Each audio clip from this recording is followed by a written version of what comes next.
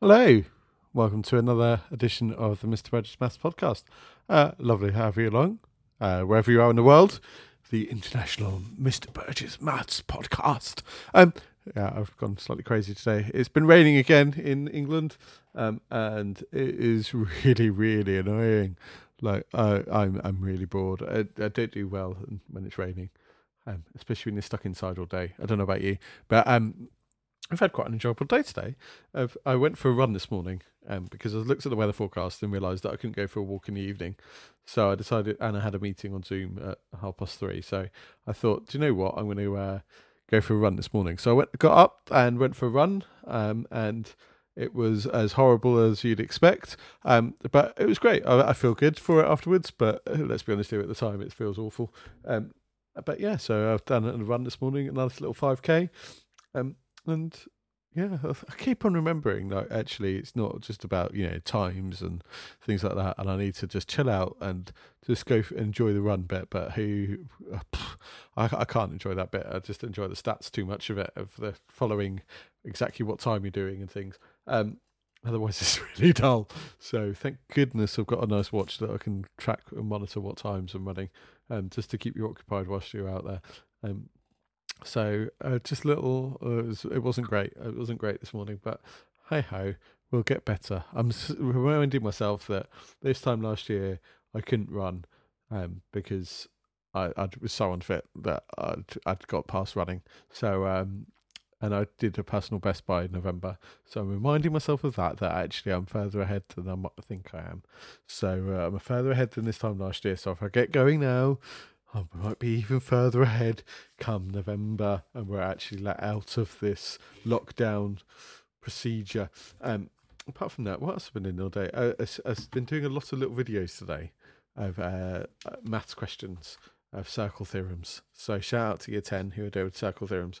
So lots of little videos of answering circle theorem questions, and there's nothing quite worse than thinking, well, we're all mathematicians, we're all learning, and there's nothing quite worse when you're trying to teach someone and you just look at a question and even recording it is really embarrassing, and you go, I don't actually know how to do this. So poor Maisie had a little video where I went, I'm not sure, hang on, give me a second, and just this blank pause in the middle of a video where I just go, and then eventually worked it out.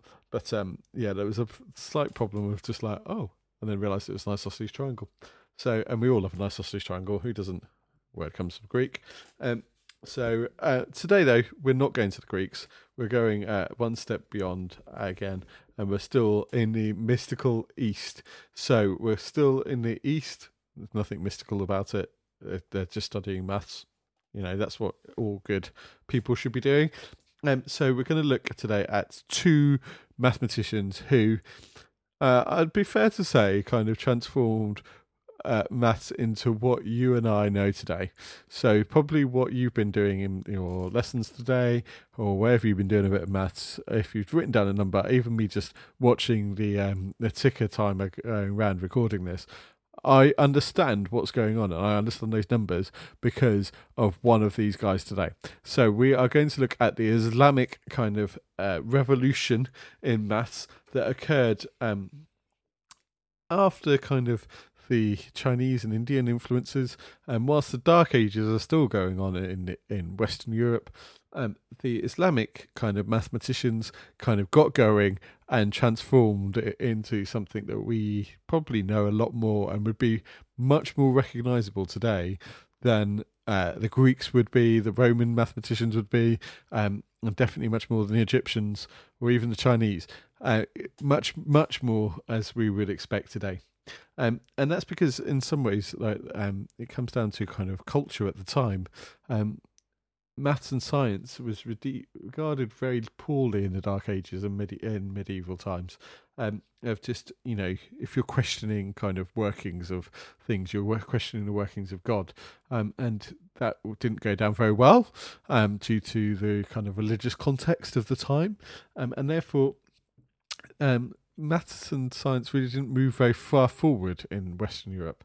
But at the same sort of time, around the Dark Ages, so we're looking at the first mathematician around 790 AD to about 850 AD, they managed to move maths quite far away. And so the first one we're going to look at is a guy called Al-Khwarizmi. And I've probably massacred his name, so apologies to Mr. Khwarizmi, Al-Khwarizmi, sorry. And so he was a guy who lived in about 790 to 850 in AD, and in what's currently present-day Uzbekistan. So Uzbekistan is in the central Asia, near all the stans, so Afghanistan, Kazakhstan, Kyrgyzstan, Turkmenistan, Tajikistan, etc. So Uzbekistan. It's quite on the Silk Road. If you've watched the first series of Travel Around the World, it was amazing. The last one as well. I've just finished on Sunday, second series. But the first series, they went through Uzbekistan, and it's quite an amazing sort of place. It's not a place that's on the usual beaten travellers' paths these days, but at the time it would have been, because it would have been on the Silk Road. So it would have gone for travellers and merchants going from China, going all the way across to Europe, would have gone through all these places. So Uzbekistan. So, and one of these places was Uzbekistan, and his name gets translated into Latin later on. So he writes 2 books. And he kind of writes one book called The Book of Addition and Subtraction According to the Hindu Calculation. So going back to last pod, like the ideas coming from the Hindu mathematicians like Brahmagupta. So Al-Khwarizmi kind of takes some of those ideas on board and starts to devise a new way of being able to calculate numbers and how to use calculations. And so to do that, he came up with something novel and new. So just pause the pod here in a second, and you're going to just do something really quickly. I'd just like you to write down the numbers 0 to 9. And I expect you have all written down 0 to 9? Right, and I would expect that you have all written down like a 0 symbol, a 1 symbol, a 2 symbol, a 3 symbol, 4 with its a 5 with its lines and its curve, a 6 with its curves, a 7, etc. That you all know. Now, this was revolutionary because actually this is new, and this comes from Al-Khwarizmi. So he revolutionised arithmetic, and this whole new system called the Hindu-Arabic system. It just contained 10 symbols. And the fact that those symbols did not relate to anything, so they weren't rods and counting rods, or they weren't letters that related to places in an alphabet, was revolutionary. This was a whole new way of doing. And the fact that it's only got 10 things introduced kind of place value. And the idea that 0, as we spoke about last time, kind of brought about a placeholder, and the idea of place value that we take so much for granted now became relevant. So when we looked at the Mesopotamians, they didn't have a 0. So therefore, if you wrote down, say, 803, you just write 8 and 3. Whereas this now, with its new number system, you could write 803, and that would give you a different number to 8003, because the 0 is being used as a placeholder and the idea of place value. So suddenly we can get numbers which are much easier to calculate with, but also are easy enough to be able to write. And it meant that arithmetic, so the ability to add, subtract, cut, multiply, divide, suddenly was much, much easier. Now, this led to the book being translated into Latin, and this is where we get Al-Khwarizmi's actual kind of Latinized name is actually used still today. And so his Latinized name was called Algorithm. So Al-Khwarizmi to algorithm, algorithm, which is where we get the word algorithm from. And so that is a process that we use in math. We still use the word algorithm. It means a process that you go through, a step-by-step procedure. And that's what, in effect, Al-Khwarizmi was doing. But he wrote a second book as well. So, he's not just found the number system that we use today. I mean, that's pretty huge, let's be honest. And half of us probably have never heard of this guy. But he also wrote another book called The Compendious Book on Calculation by Transformations and Dividing. And this set out to solve quadratic equations. So if you're further on in your maths, then you probably have started to see quadratic equations. So these are equations that involve an unknown term that's squared. So you might have, say, x squared plus 3x plus 4. Now, that is revolutionary in itself, to saying x squared plus 3x plus 4. That has not been done before, okay, up to this point in history. And so he started to work out algebraic quadratic equations. And in fact, I've just used that word already. So he started to introduce the fact that you could solve unknowns. And this word led to what we know as algebra today. So the word in Arabic for transformations was al-jabr, so al-jabr. And that's where, when it's translated into Latin, we get the English word that we know and love, algebra. And that's where algebra comes from. And so he was the first person to start to use and replace unknown numbers with letters. So he's the first person to use a number system that we all use today, but also to start to replace unknowns with letters to be able to do that. And because he's been able to do the number system, this leads to him being able to use letters to represent numbers. Because let's go back to the Latin, the Roman Roman numerals, the Greeks were all using letters to represent a number, and they all had specific values. Whereas if you create new symbols to represent, and they're not to do with rods and drawing extra lines and things, then actually you've got a whole new system of numbers and symbols to represent those numbers that are abstract. Then you can start to then use letters to represent numbers. And that's the link that starts to unlock a lot of the things that will go forward. Okay, so the second mathematician we're going to talk about today is actually a Persian scholar, so modern day Iran. He was called, and I'm going to massacre this as well, Omar Khayyam. And he lived in 1048 to 1131. And he came up with wrote a book, as most people did, of the Rebiyat of Omar Khayyam. And he was a poet, and he wrote poetry. Okay, you weren't expecting that, let's be honest here. You were not expecting a poet suddenly to appear in here. But he was actually the court astronomer. Now, we've already heard this several times. Astronomy, maths has a massive link. And so he was worked on science and maths alongside his astronomy. And he kind of worked on the algebra that Al-Khwarizmi had come up with. And he started to put some of those things together. And he came up with ways of actually producing cubics and solving cubic equations. And one of the ways he did that was he investigated the binomial theorem.